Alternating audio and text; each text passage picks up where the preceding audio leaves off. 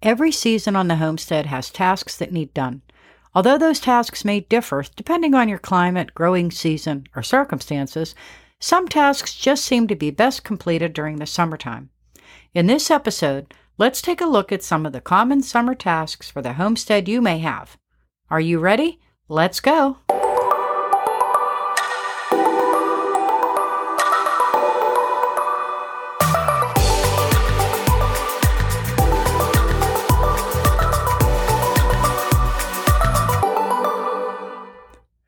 Hi, and welcome back to the Prepping Positively podcast. I'm Annie, and today we're talking about seasonal homesteading tasks that seem to pertain or may be more efficient if done in the summer. Of course, here in Central Florida, summer means a lull or a break in many activities due to the high temperatures and the ungodly at times humidity. Gardening has pretty much ended for 90% of our crops by the end of June, except for some peppers and a few high heat-loving crops. So most of July and August are what we call our free time months. But that doesn't mean we don't fill our days and weeks during the summer with some good homesteading tasks. As a matter of fact, I think we get the most accomplished here in the summer. So what do we do throughout June, July, and most of August? I bet a lot of the tasks are things you can do too. For starters, we water more often. Here, as I said before, the heat is out of this world. That means the plants need a bit more watering than normal. I water almost daily in the summer here. But the plants aren't the only things that use more water. The summer heat can be hard on our animals. During the summer heat, we tend to refill waterers way more often, sometimes 3 times a day. The pigs even get a wallow spot daily, and sometimes we have to add more water because the mud is dried up. I also like to add ice cubes to the dog's water dish, as well as offering frozen corn treats to the chickens to help them stay cool as well. Another problem we suffer from, especially in the heat and humidity, is pests and what's left in our garden. Pest control is so important, and if we don't inspect our plants almost daily, we could lose a crop or even some favorite perennials due to an insect infestation.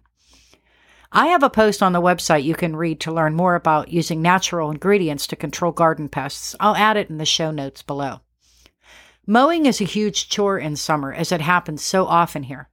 Just be sure not to cut the grass too low where the heat of summer causes it to burn and die out. Always try to cut your grass at least 3 inches high during the summer months. While I'm inspecting my garden for pests and getting my lawn mowed, I also try to pull any weeds and pay attention to any plants that seem to need a nutrient boost. Some plants will even thrive longer and produce a harvest better by a good dose of natural fertilizer throughout the summer. Summer for Florida residents means the beginning of hurricane season. So summer is the best time for us to trim up tree limbs, remove the dead ones, and inspect the rest of the limbs for possible spears when the hurricane storm winds start happening. Don't forget to save those logs you cut for firewood, even if it is just for a bonfire in the fall. And speaking of saving those logs for a fire, is your wood stove clean and ready for the fall? Or maybe your fireplace? Summer's the best time to have these cleaned and maintained. And speaking of maintenance, how about simple maintenance of the fencing or gates around your property? We walk the perimeter at the beginning of every summer and look to see if there are any repairs that need done. It's better to fix those things now than in the middle of the coldest days in winter, right? And while you're at it, why not use the summer months to check and repair animal pens, your sheds, or other buildings that you use on your property? They may need repainted, or maybe the roof may need some repairs. Better to do those things now while the weather's cooperating. And don't forget about getting those generators out and making sure they're ready too. You never know when the grid may fail temporarily and you need that generator. Lastly, you may want to get those grates and those ducts cleaned if you have central heat and air, and replace those filters often too. As you can see, there's a great number of tasks to be done in the summer. Oh, and don't forget to use those harvests from your garden to start prepping for that winter food supply too. There's nothing more satisfying than a stocked up pantry when the weather is bad. Now, I'm sure you may have other tasks you may do around your homestead in summer that I haven't mentioned here, but hopefully now you have a good list of to-dos that you can take care of before fall comes around with a new task list for your homestead. Well, that's it for this week, and I hope you found this helpful. I've listed any posts that pertain to today's podcast in the show notes below.